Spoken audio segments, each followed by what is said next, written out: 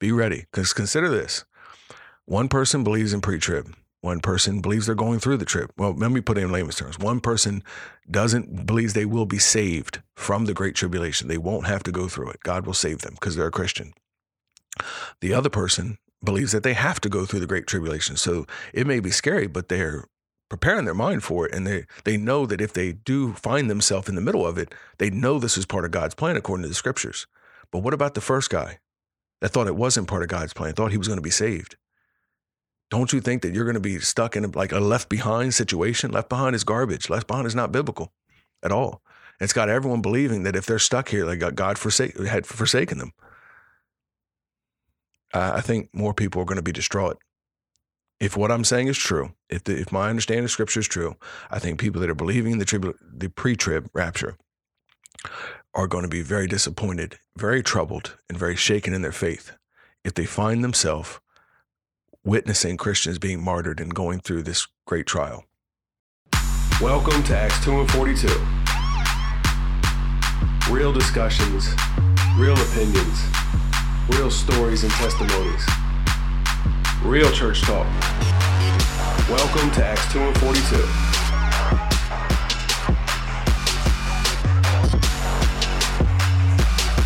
All right, welcome back to Acts 2 and 42 podcast. This is Keith. Today I want to kind of dive into the rapture. Recently, about 2 weeks ago, it was on my mind to do something on the rapture and basically to explain why there's no rapture per se coming to save you from trouble.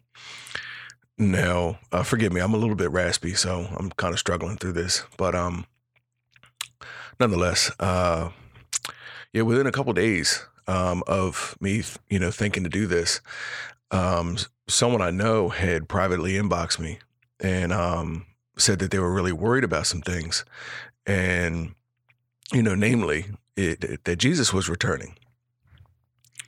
So, and they shared a Facebook group that was in my estimation, inaccurate predictions and mostly QAnon conspiracy theory. What do you call it? Gematria, or however you pronounce it. But it's like uncoding things, hidden secrets and mysteries and prophecies using numbers and alphabets. There's a alphabetical system where each alphabet letter has a numerical value. So each word adds up to a certain number. And so anyway, but I looked through the information that had concerned her, and it was all, from my estimation, pretty much garbage. Pretty much garbage, but almost no mention of the scriptures, almost no mention of biblical things. But I did tell them that I asked, what concerns you? Like, why are you scared that Christ is coming back if you're a Christian? I don't know, maybe, one of you listening, that the thought of him returning, like this is all the end and he'll be returning soon. Maybe that scares you. And I don't know if it does. I would tell you to ask yourself why. What am I actually scared of? Right. The return of Christ, the second advent of Christ, was something that the church, the early Christians and the apostles looked forward to. That was their hope of the day that he returned, right? So if you're nervous about this or unsettled, then you got to ask yourself why. So, and it could be a variety of different things, but I'm just saying, ask yourself that and kind of work through that. So that's why I asked her, what upset you about this? And I think she was concerned that the world was unraveling and this was the end times and basically things in the world would get bad. But then she kind of offered herself comfort or consolation that, well, I think we'll be taken out of here, before it gets too bad. And that's where I had to be the bearer of bad news like I am today, saying I don't think so. So give a little background before I'm not, this is not going to be like a full on Bible study, but I have to point you at, like 4 main scriptures that you can look at for yourself. I will give you a little background on my belief real quick before I do that. My belief started out as what they call pre-tribulation, which I think is, if you're believing in the rapture right now, that's normally what you're believing in. Pre-tribulation, if you understand prefixes, is just that. It means that there's a rapture that will take place. God will take the church before the tribulation period, before the tribulation, the great tribulation in the end. So he'll basically rescue the church from having to go through this terrible, terrible time. This was my original belief. And just like most of my beliefs, as many of you probably do, I defended it, to the death, normally with very poor weapons. But one day, right, I started to evolve a little bit as a Christian. And one day I reached out to guys that I knew on social media. And they were always arguing and contending against the pre-tribulation rapture. So I reached out to them and I asked them privately in inbox if they could share with me why they believe there's no pre-tribulation rapture, what their belief was, and if they could point me to the scriptures that they're looking at. And, ironically enough, I didn't get feedback from these guys. Like, I didn't get anything from them. And I thought it was strange that they spent all their days online arguing with people. And then, trying to feed a closed mouth, as I would say. And then here I am saying, I'm hungry, feed me. I want to know your teaching. And he didn't get back to me. He didn't respond. And it was genuine. Maybe they didn't think I was genuine. I don't know, but it's just strange, So, my current practice is trying to focus more on feeding hungry people, metaphorically or proverbially or whatever. After the second and third admonition, you leave someone. After the second or third time you've tried to reach someone, you leave them alone. They're choosing to be a heretic. Heretic means they're practicing choice. They're choosing to believe what they want versus believing the scriptures. So there's nothing I can do about that. I can pray for them, and I don't mean to kind of shrug that off, but that's the most I can do right now until either God works on their heart or they come back around and want to have a discussion, want to see, what I'm saying or whatever. But so it was actually difficult to get this information from people. And when I did, I started looking at, if you have a belief right now that you're rock solid and concrete in, except you don't know how to articulate the other side of the conversation. You don't know what their key scriptures are. You don't know what their definitions and cross references and what their understanding is that makes them come to that conclusion. If you don't know both sides, if there's only two, but if you're only an expert or barely an expert at your belief, I don't think you're qualified to really have that belief. I don't think you ought to have that conviction. You definitely shouldn't be a proponent of it because you're ill prepared. Like you didn't look at two views. You didn't look at two schools of thought, two ways of thinking, two interpretations of a scripture, and to say, okay, let me venture down this path. I can't remember the quote. If T was on here, he'd remember it. But it's a sign of intellect to be able to consider a thought without having to accept it. So if I ask you today to venture down with me a path where there's no such thing as a pre-tribulation rapture, I'm asking you to put your convictions and your belief in that on hold and to actually fully and thoroughly consider this and walk down that path and see, is this what the scripture says? And if you don't do that work up front, you're never going to find any objective truth. You're going to have confirmation bias and cognitive dissonance to where you're looking for things to confirm the bias you came to the table with. We all have one. Just acknowledge that we do, and try to put that on pause. And really, it's hard work. It really is. But I found out, I say all that to say, when I tried looking into what they call post-tribulation rapture, meaning we have to go through the tribulation before we are raptured. When I started looking at my own side's arguments in debates and in conversations, the scriptures they would go to say they were thin, they were non-existent. Not even that they were thin, they were non-existent scriptures. They were not like the scriptures they would point to, whether it's like I said, a conversation or like the charts. You see different charts on eschatology, the end times. And the scriptures that they put for the timing of the rapture is ludicrous. And I'm going to share it with you, but it has nothing to do with the timing of the rapture. It just talks about the resurrection. That's it. Just talks about it. Great. That does nothing. So one side has scripture they can point to say, look, chronologically, these things have to happen first. The other side is just saying, hey, there'll be one. Okay, great. When? Because you're actually saying, you're using the idea that there will be a resurrection.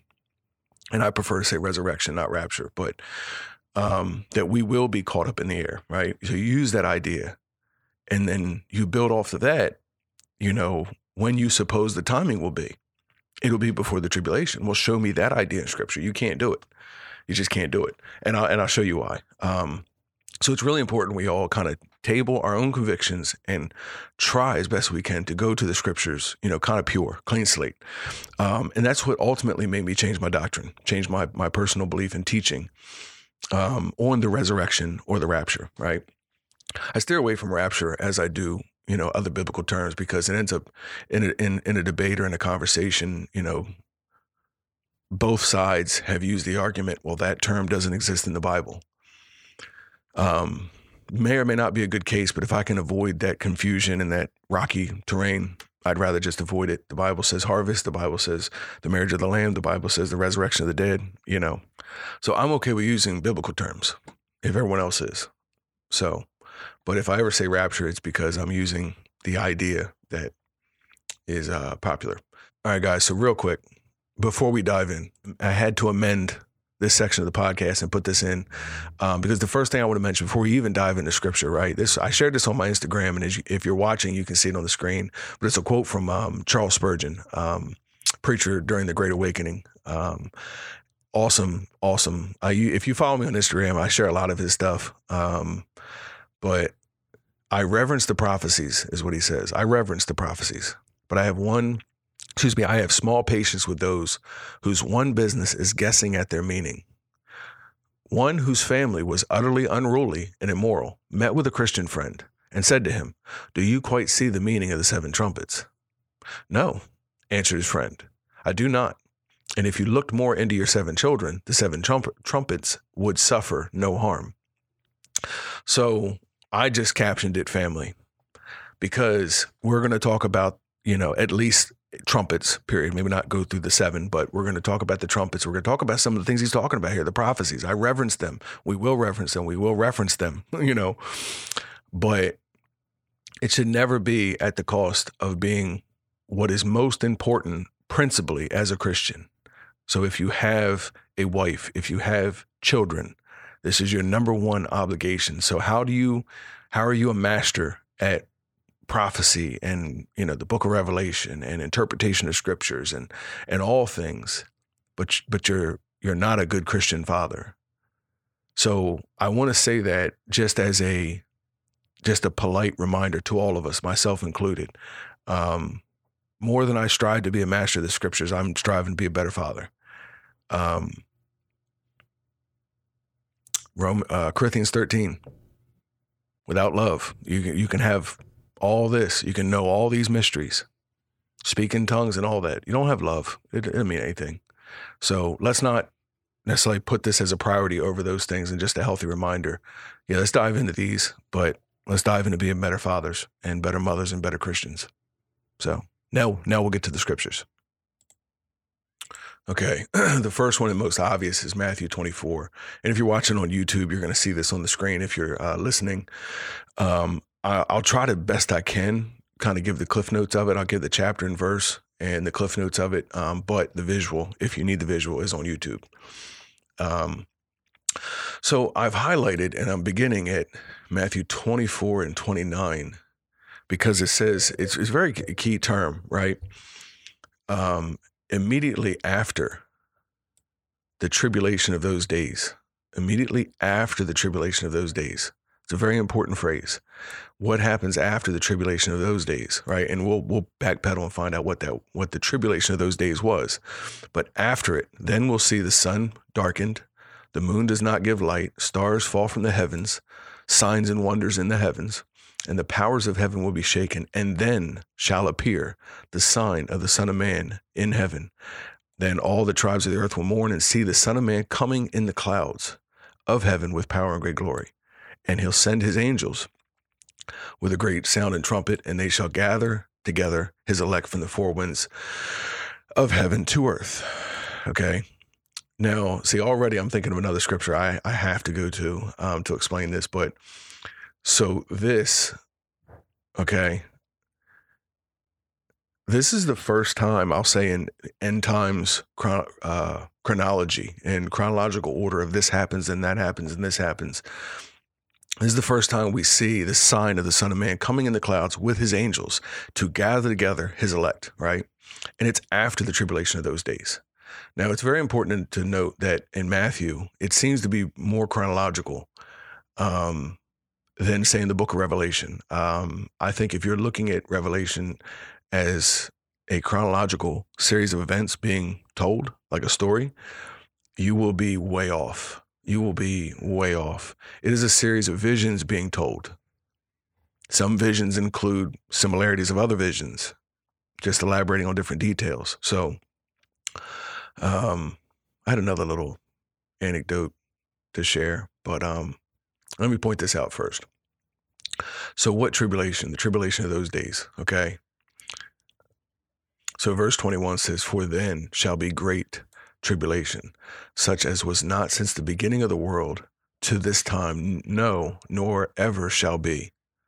There'll never be, never has been, like this time that he's talking about, never has been, never will be. Anything is terrible, right? And it says, then this will happen. So here it says, then it will happen, which is after what's called the abomination of desolation spoken by Daniel the prophet. All of this is already prefigured in the book of Daniel and some in Jeremiah. So you may say to me, like, what the heck is the abomination of what? What's that? Okay, so table it, you don't know what it is for now, because I don't want to get into that yet, right? But at this event, when this happens, then there should be a time of great tribulation. And then after that, immediately after the tribulation of those days, the sun is darkened, signs of the Son of Man coming in the clouds, right? He'll send his angels with a great trumpet, and they shall gather his elect from the four winds of the earth. Now, before I pause, I want to pause for a second and say this same prophecy, if you will, is found in Mark 13 and Luke 21. And we ought to read these synoptically, meaning we ought to read the contents of Matthew 24, the contents of Mark 13, and the contents of Luke 21 side by side together, to bring together two or three witnesses, not just, one part, because they all kind of add different things and leave out different things. So to get a more complete picture, it's like bringing the puzzle pieces together. And I would argue that the fourth is Revelation, written by John. John's gospel doesn't contain this, but Revelation does, which was penned by what is most probably the same John as in the Gospel of John. So let's go to that. Let's go to John's version, which we call Revelation. It's the revealing, the apocalypse, or the revealing of Jesus Christ and visions of his coming. So the three Gospels, I just gave you, and let's say Matthew 24. This is the same prophecy. This is the same time period. These are the same events being shown. It's very important to say this. He was being shown in visions to John, right? When he was exiled to the island of Patmos. He was exiled to this island, and that's when he received the vision. And then he delivered these visions and these prophecies to the seven churches of Asia Minor, which were the churches at that time, the countries that had Christian bodies. So we see the first seal, the second seal, the third seal, and nice little paraphrasing, the rider on the white horse is first, and then war, and then famine, and then death, and then martyrs. I never understand how people believe that, we're all going to get taken out of here and be safe and sound. The Bible is not only filled with stories of martyrs, but prophecies of martyrdom. You will die for the faith, not you specifically, but Christians in general. So this is very important. The fifth seal is opened, and it says, when he had opened the fifth seal, I saw under the altar, the souls of them that were slain for the word of God and for the testimony which they held, which was in Jesus Christ. And they cried with a loud voice, saying, How long, O Lord, holy and true, dost thou not judge and avenge our blood on them that dwell on the earth?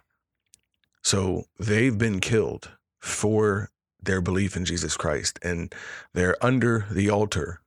Their soul is under the altar, and they're crying out from the grave, saying, How long, O Lord, do you not avenge us? Do you allow this to continue to go on? And it says, and white robes were given unto every one of them, and it was said to them that they should rest yet for a little season, until their fellow servants also and their brethren should be killed as they were, should be fulfilled. The sixth seal opens up, which is terror. A great earthquake. The sun becomes black. Heard that before, right?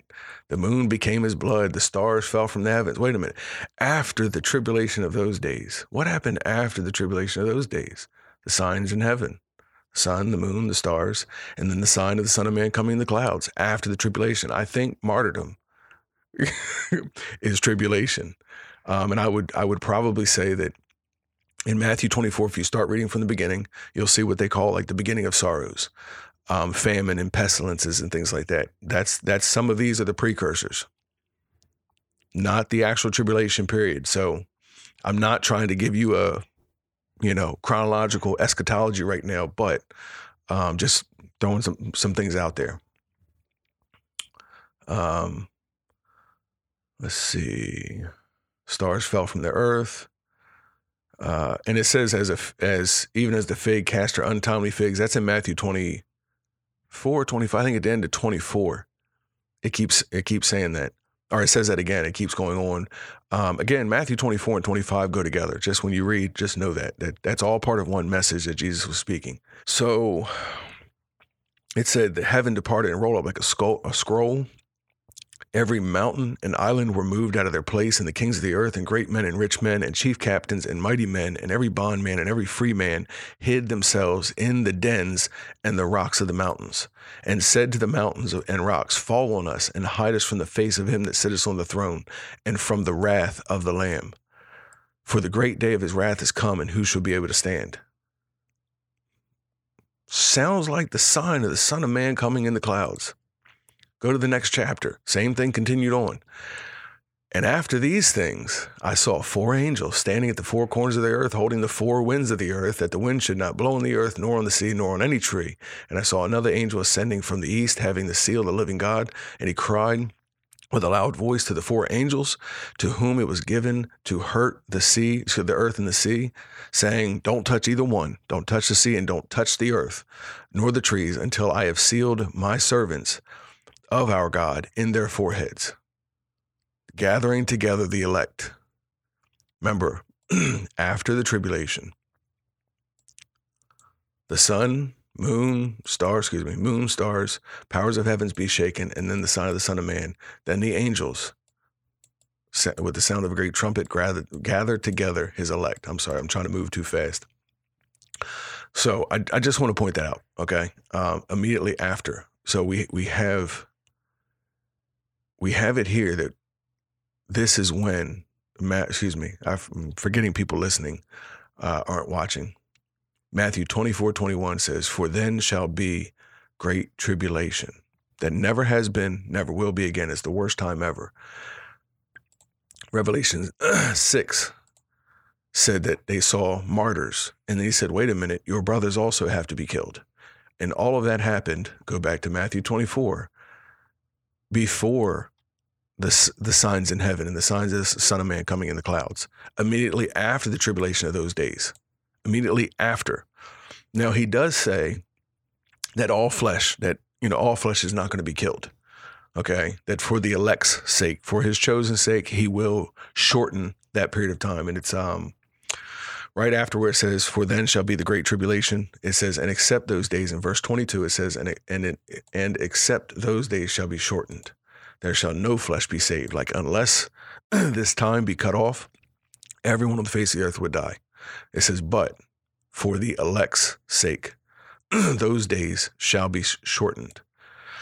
And it does warn, if any man says you, here's Christ, believe him not. Lightning does not strike without everyone everywhere seeing it. You don't need anyone to tell you there's lightning over there. If you were looking, you saw it. Now let's move on. The kind of pre-trib argument, right? Here's two main scriptures they go to. 1 Thessalonians chapter 4, verse 13. But I would not have you to be ignorant, brethren, concerning them which are asleep, that ye sorrow not, even as others which have no hope.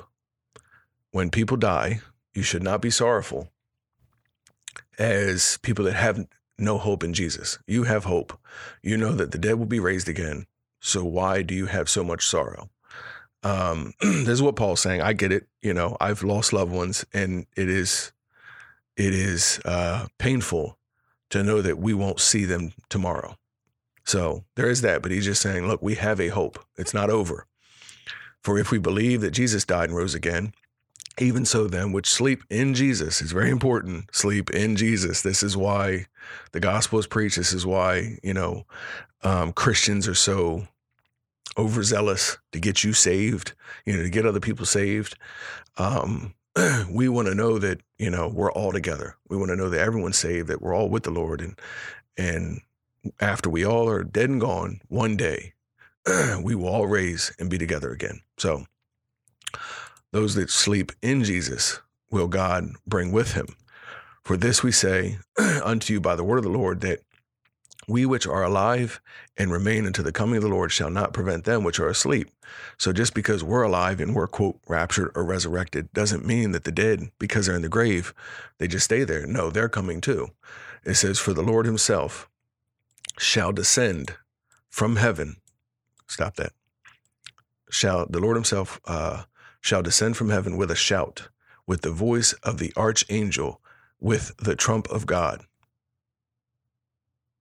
The angels, trumpets, the sound of a trumpet, descend from heaven, signs of the Son of Man coming in the clouds after the tribulation of those days. Hope you're following me. If you're not, let me know. Inbox, however you can get a hold of us, the website, contact us or whatever. For the Lord himself shall descend from heaven with a shout, with the voice of the archangel, and with the trump of God. And the dead in Christ shall rise first. Then we which are alive and remain shall be caught up together with them in the clouds to meet the Lord in the air. So shall we ever be with the Lord. Wherefore, comfort one another with these words.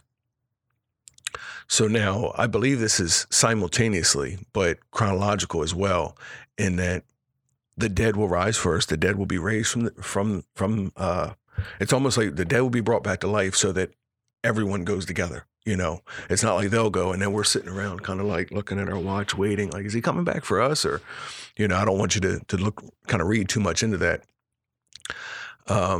So we're taken up, right? Those that sleep in Christ, those that are in Christ are taken up to meet the Lord in the air, and we shall ever be with the Lord.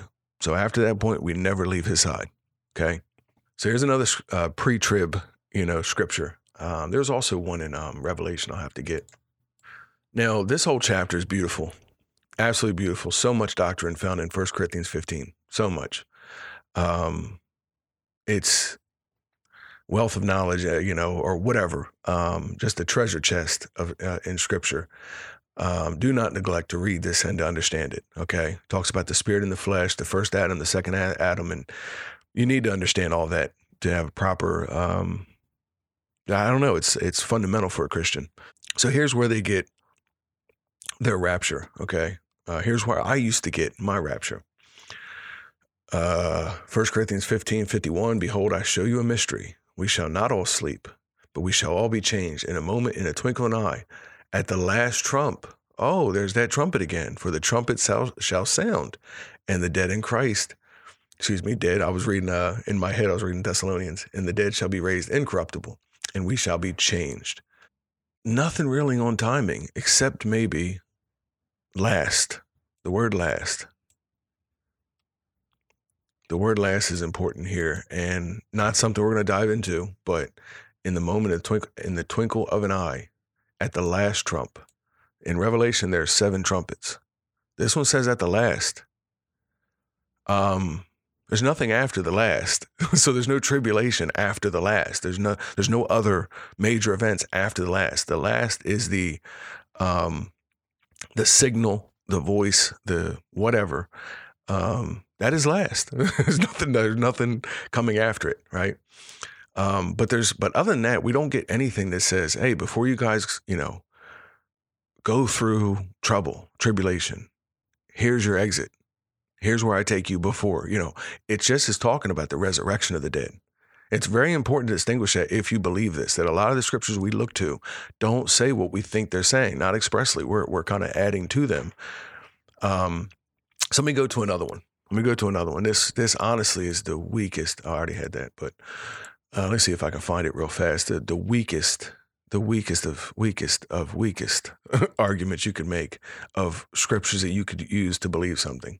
All right, I'm just going to skim through real quick, the first couple chapters, because we're going to Revelation 4, another pre-trib defense, scripture. What they believe shows the pre-tribulation rapture. And it's important you know that. Without me telling you just after the tribulation, let me at least show you the other reasons you could believe, believe in a pre-trib rapture.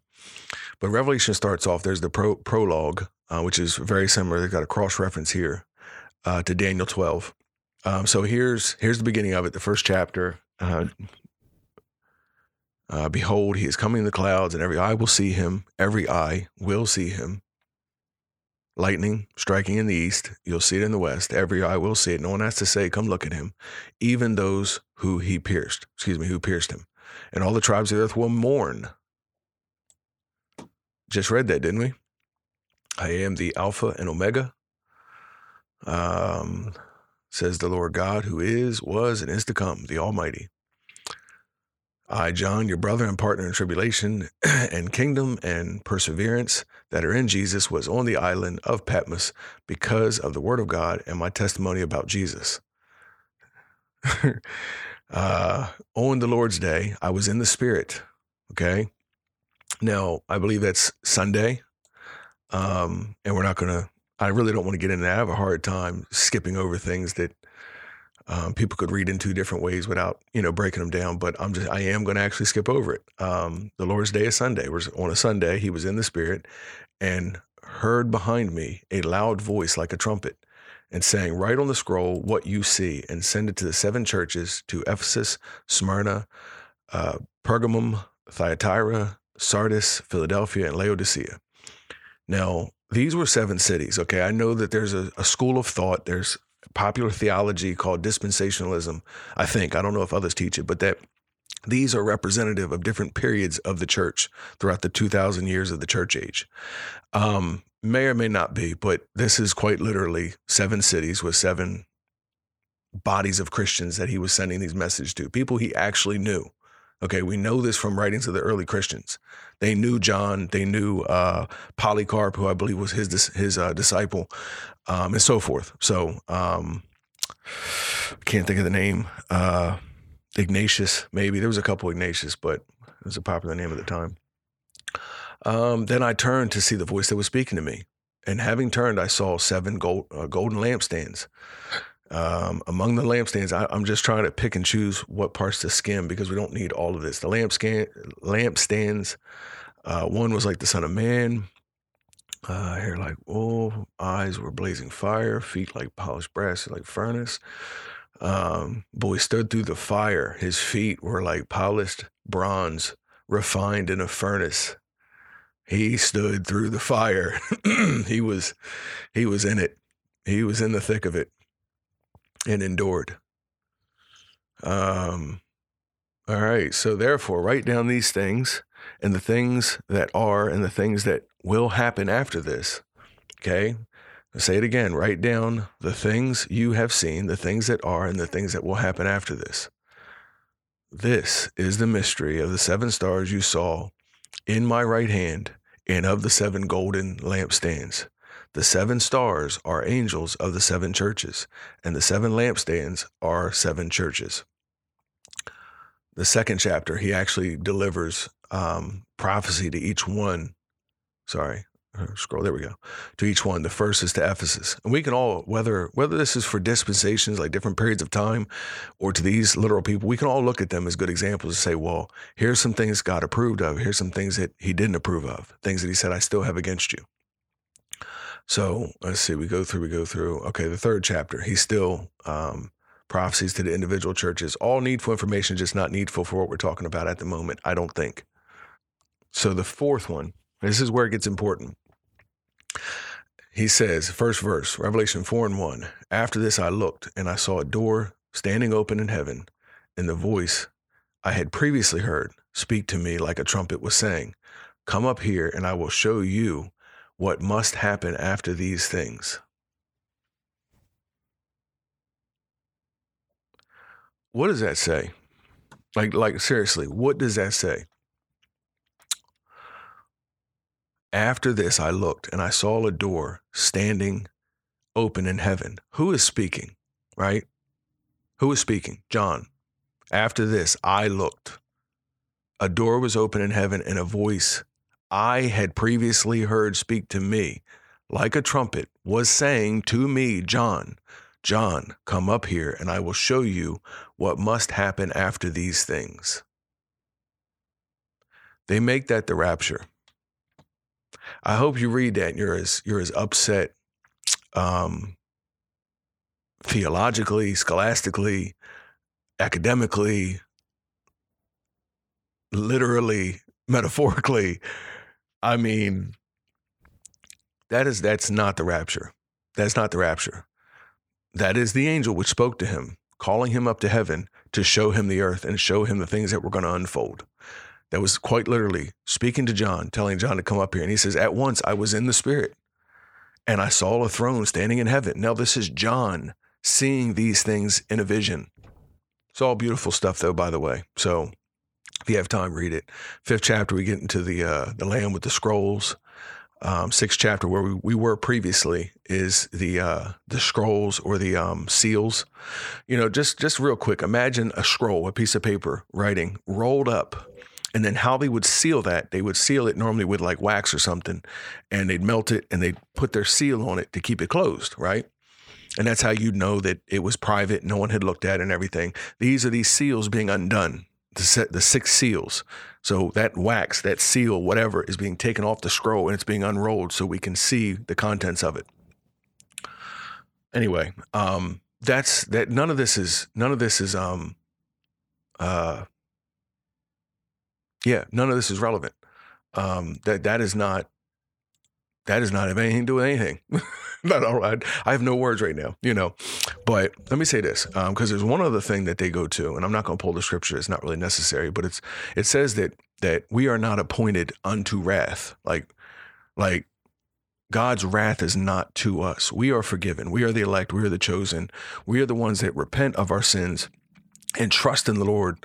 And he is just and faithful to forgive our sins, right? So there's no wrath in store for us. You need to understand that tribulation is not the wrath of God. It's the persecution coming from the world, namely Satan.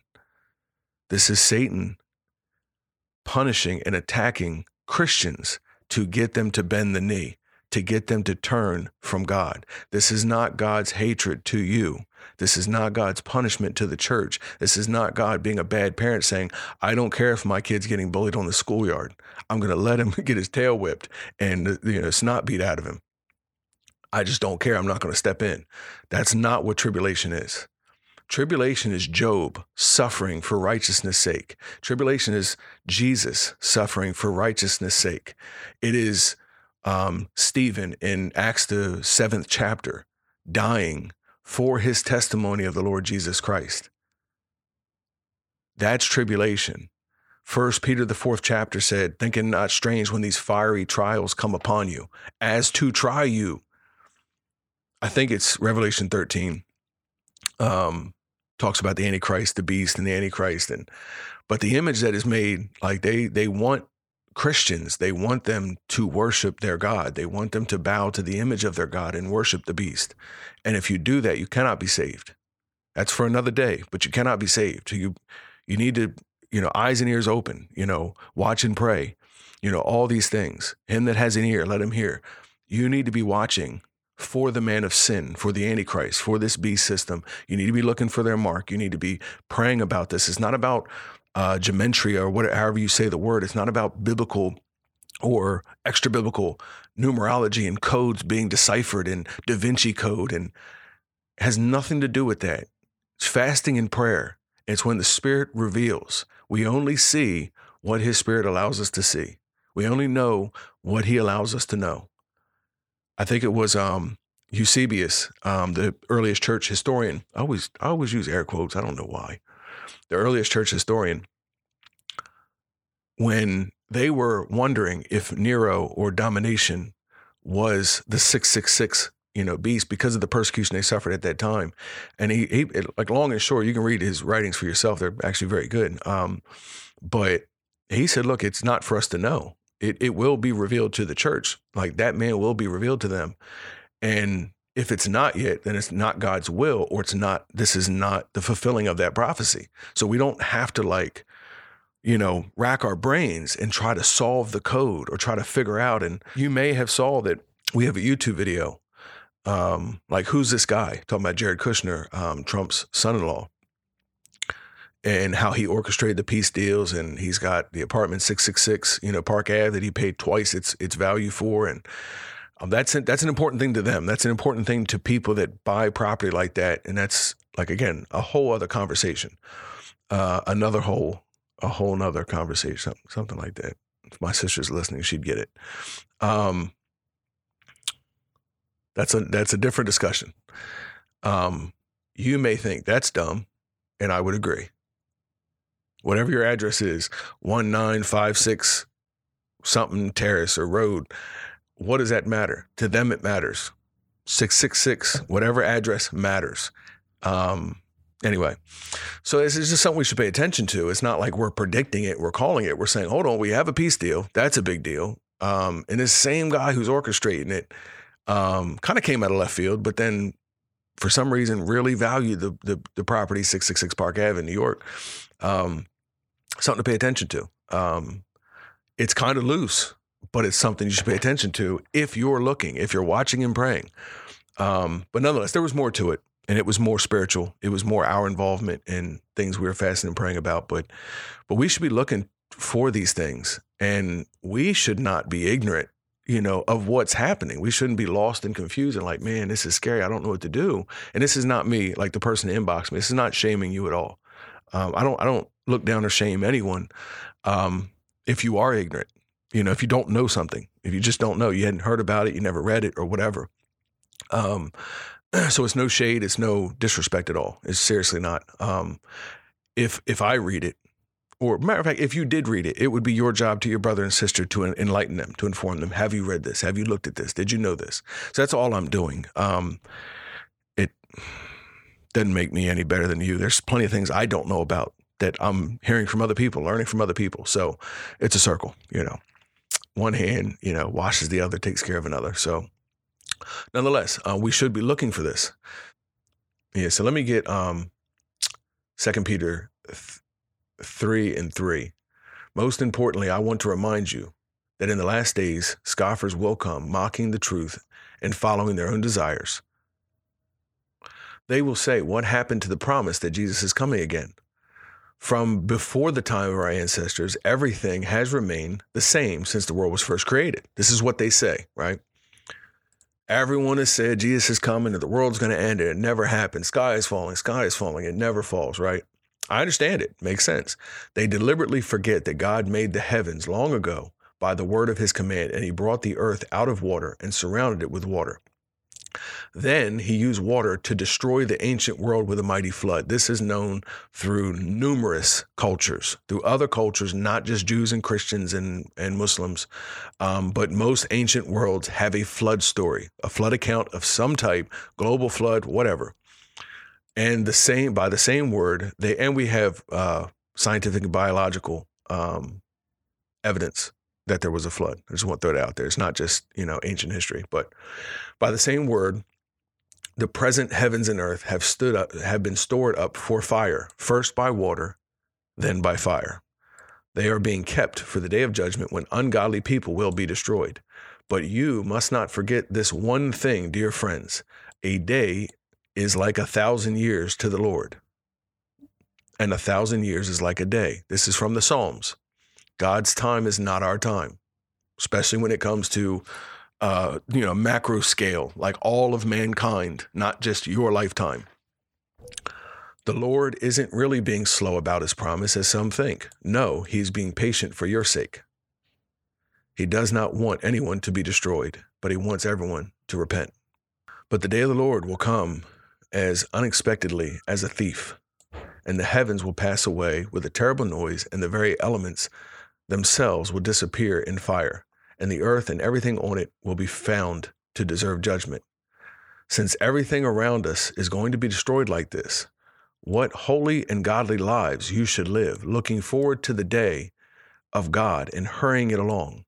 On that day, he will set the heavens on fire and the elements will melt away in the flames. But we are looking forward to new heavens and new earth, for he has promised that he has promised, and a world filled with God's righteousness.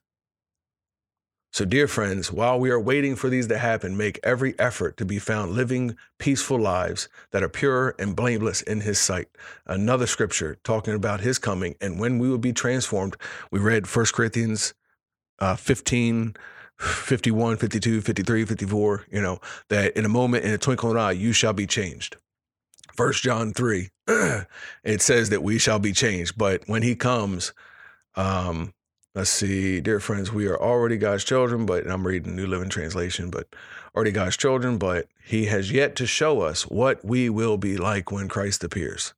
But we will know that we know that we will be like him. We know we will be like him. We are trying to be like him now, but we will be like him then. For we will see him as he really is, and all who have this eager expectation will keep purifying themselves, pure, just as he is pure. This is why we purify ourselves. This is why we continue to repent, to live holy lives, waiting for his day. And as Hebrews 10:25, this is why we gather together more frequently as brothers, as we see that day approaching. So the last thing I'll leave you with, and this is the answer I gave the person, because I didn't want to give him a Bible study, the person that inboxed me. I just shared with him that if you look at what Jesus said about his coming and the apostles, the prophecies, they likened it to a woman that was pregnant, a woman that was carrying a child and that was going to give birth to a child. And if you read the scriptures I laid out for you, you'll see the same language, travailing in labor pains and travailing in birth, So I said, this person was a mother. And I said, whether you are or not, if you're a mother, you know it firsthand. But if you're not, just from what it means to be pregnant and carry a baby, there goes the air quotes again. Why do I do that? What pregnancy is said to be like. So it gets more difficult as time goes on. And around month 7 is difficult. 8 is like, okay, I'm over it. 9 is like, get me out of here. The 38th week, the 39th week, 40th week, if you reach full term, it gets worse. It gets unbearable to the point that women believe that they're giving birth when they're not yet. Like Braxton Hicks and things are so painful, so excruciating that people will mistake it for birth. Now, like the water breaking, that doesn't mean you're going to have it right this moment, but it's a sign it's coming. There are signs that it is coming. We've been given a lot of these signs. We've been told what to look for so that we're not distraught, so that we have hope, so that we stand on solid ground, even if it is kind of scary.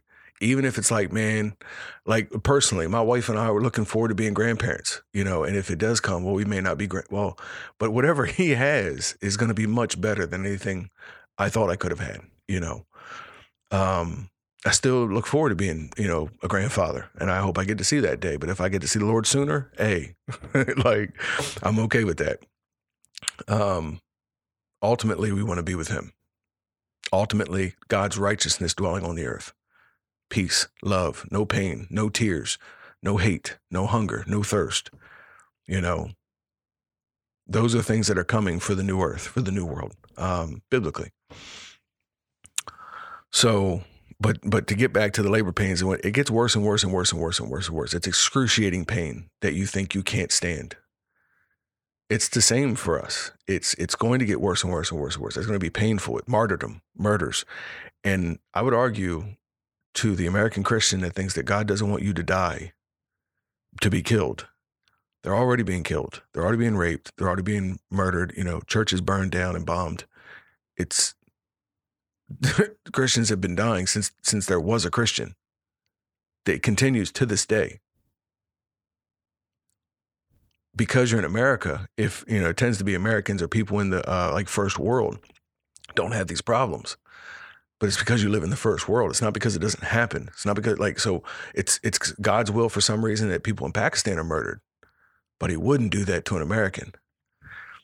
It's the comforts of America that you enjoy, and that may be the will of God, but you understand what I'm saying? There's already people dying. So the idea that God doesn't want you to die, or that would be somehow the wrath of God for you. It's not wrath. It's not, our brothers and sisters in these other countries aren't killed because they displeased God. They're killed because they pleased him, and he saw fit to get them out of this world and to put them on a throne. That's why. Why did his son leave the earth too early? 30-some years old, right? This way, dying young. Why? Why was he taken? Why was he killed? Because of righteousness, because of his testimony, not because he did wrong.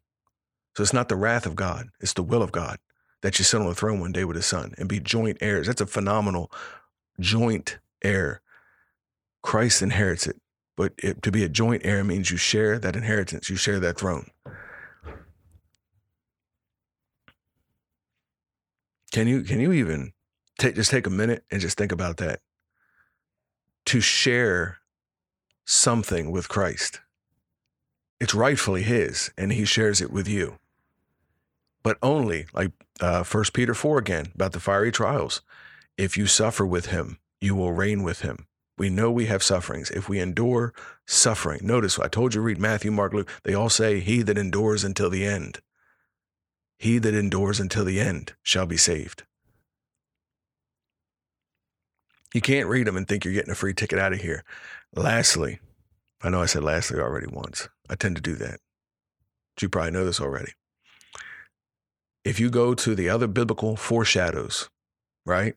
Noah and the ark, Egypt, Israel coming out of Egypt, right? The Red Sea, Sodom and Gomorrah, right? Some of these don't have an exact typification, of like the tribulation. But let's just look at Egypt because, Israel and Egypt, the Red Sea, that story in Exodus, that is greatly used as typification in Revelation. Like basically Revelation uses the same terminology, the same things because of the similarities, because the first was a foreshadow of what was going to ultimately come, right? But notice, like all the plagues, everything being poured out, they were there to witness all of that. They were there to witness it. They didn't leave before God did anything. No, they were there. Now, notice that the angels that come in the end, it's to seal them before they throw any plagues on the earth. So I would argue that if you're here for the plagues, you're here for the tribulation. Tribulation comes first. Tribulation is what the world does to the church. Wrath is what God does to the world. The wheat and the chaff grow together. They're collected and burned simultaneously. It's all over your Bible. It's all over your Bible. I'll leave you with one final anecdote I said I had. I asked a Christian brother if he was pre-trib or post-trib. He's probably listening to this, so I do want to share this story because it was enlightening for me, and I understand it more now than I did at the time. I'm like, so I reach out to him. I say, hey man, I want to ask you, are you pre-trib or post-trib? And long and short, he was like, neither, I'd prefer to go to Matthew 24 and show you what I believe, right? Which is where I started off with you guys.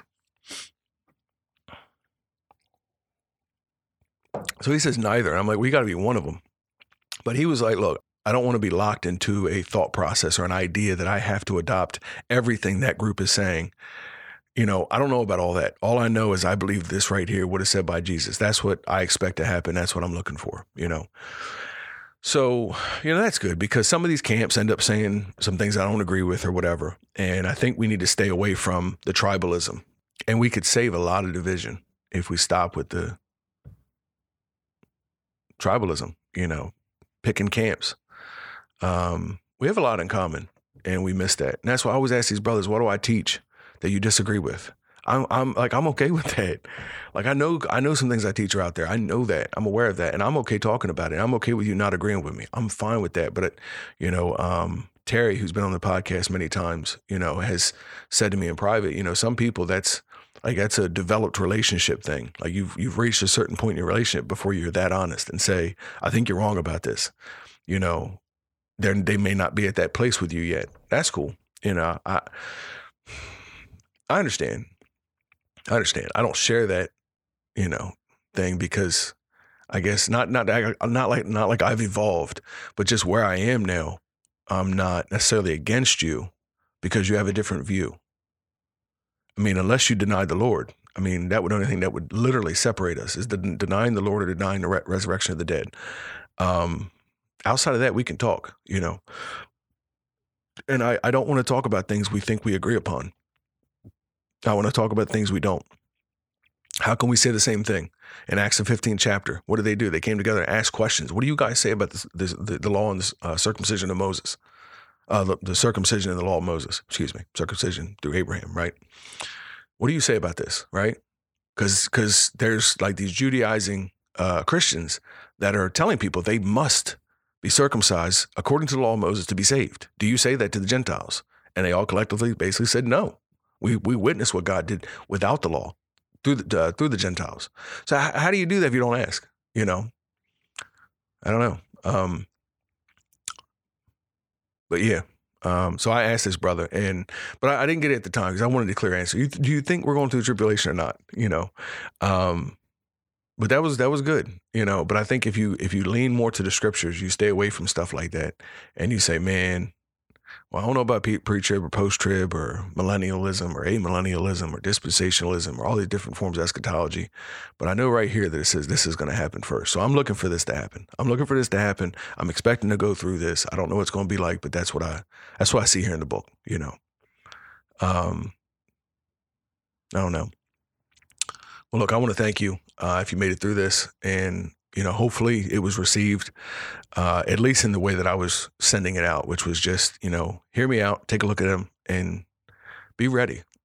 Be ready, because consider this: one person believes in pre-trib, one person believes they're going through the trib. Well, let me put it in layman's terms: one person believes they will be saved from the great tribulation. They won't have to go through it. God will save them because they're a Christian. The other person believes that they have to go through the great tribulation. So it may be scary, but they're preparing their mind for it. And they know that if they do find themselves in the middle of it, they know this is part of God's plan according to the scriptures. But what about the first guy that thought it wasn't part of God's plan, thought he was going to be saved? Don't you think that you're going to be stuck in like a left behind situation? Left behind is garbage. Left behind is not biblical at all. It's got everyone believing that if they're stuck here, like God had forsaken them. I think more people are going to be distraught. If what I'm saying is true, if my understanding of scripture is true, I think people that are believing in the pre-trib rapture are going to be very disappointed, very troubled, and very shaken in their faith if they find themselves witnessing Christians being martyred and going through this great trial. Doesn't hurt to consider. That's all I'm asking. What we have coming up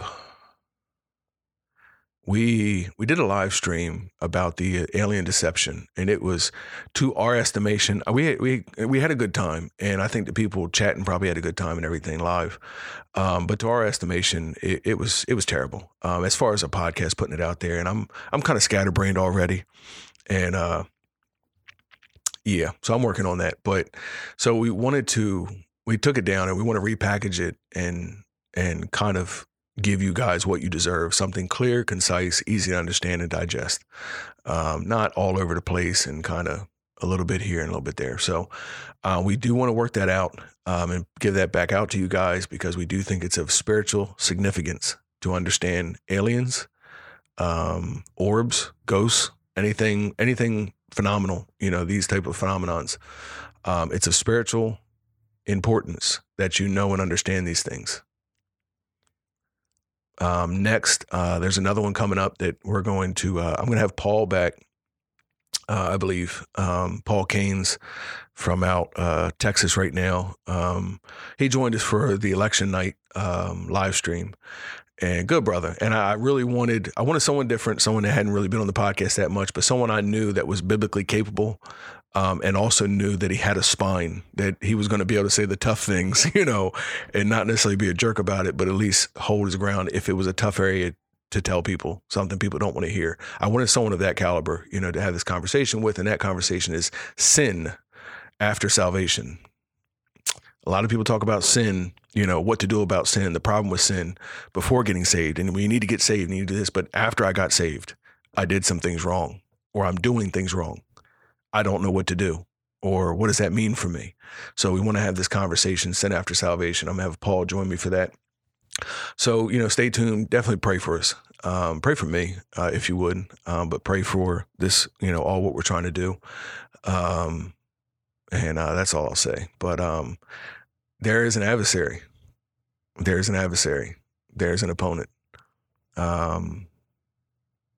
But we are more than conquerors, right? So Romans 8, correct? So anyway, pray for us that we endure, all this, and that we push through the troubles that we're having. And keep doing our service to, hopefully to you, but definitely to God, Thank you if you listened and watched. Anything else, check us out, acts242.com, iTunes, Spotify, YouTube. And again, I'm trying to go away from YouTube, but right now we're doing what we got to do. So still on YouTube. Anyway, thank you. And let us know what you think.